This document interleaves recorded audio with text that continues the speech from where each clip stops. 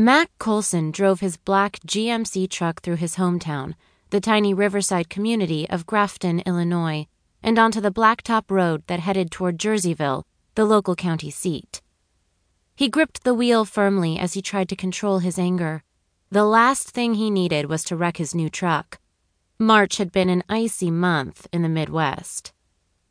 The vandalism of the past few months to the new homes built by his construction company was about to finally come to an end, and the little punks were going to pay.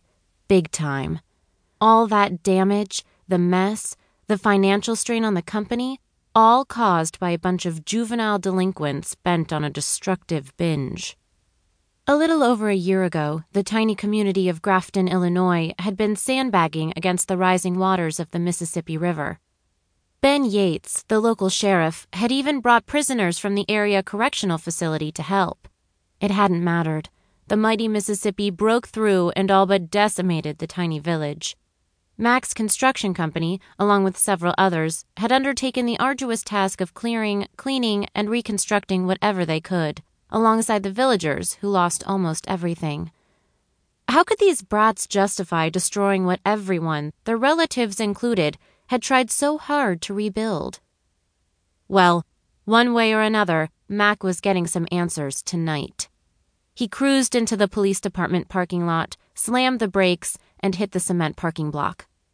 "Where are they?" he growled, blowing through the double doors of the small county jail and jangling the front bell. He brushed his hair off his forehead with an impatient gesture as his gaze locked on the portly man in a sheriff's uniform. "Now calm down, Mac." Sheriff Ben Yates tried to placate the large man bearing down on him. "Those kids didn't know what they were getting into. It was a dare, nothing more. They are not the main source." "And you believe them?" Mac was incredulous. "Yes, I do. None of them boys have any priors, and their stories match." "So they've been ruining my business and others on a childish prank, and you're just gonna stand there and defend them? Have you forgotten the reason my construction business has been so busy here?" Mac roared. His left eye began to twitch, a sure sign that his temper was about to be unleashed. "I remember I saved your butt when the sandbags you were trying to hold on to with your feet washed out from under you and almost landed you head first in the rushing water. That's one thing I remember. So don't take that tone with me, boy." Ben's wrinkled face took on a purplish hue as he wagged his stubby finger in Mac's face. Mac passed a weary hand over his eyes as he tried not to grind his teeth in frustration. "I'm sorry, Ben. This whole mess turns my stomach." He sighed in defeat. "Who's involved?" Ben snorted as he acknowledged Mac's apology with a curt nod.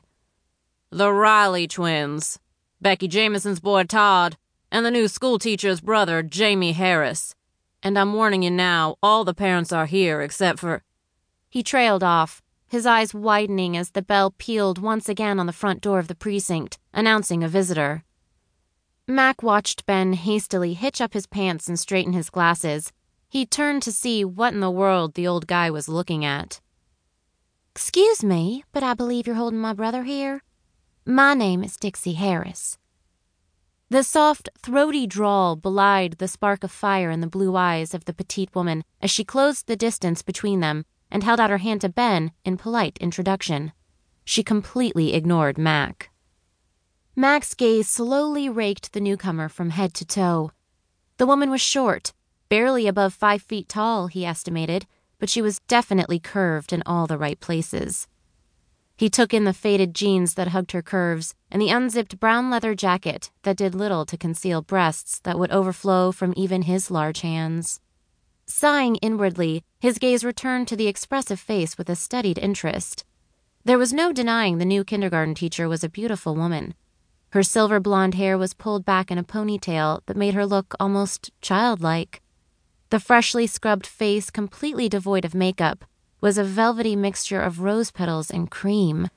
The full pink lips she was unconsciously biting were moist and luscious, begging for a man's kiss. An unexpected burn of sexual heat coursed through his body.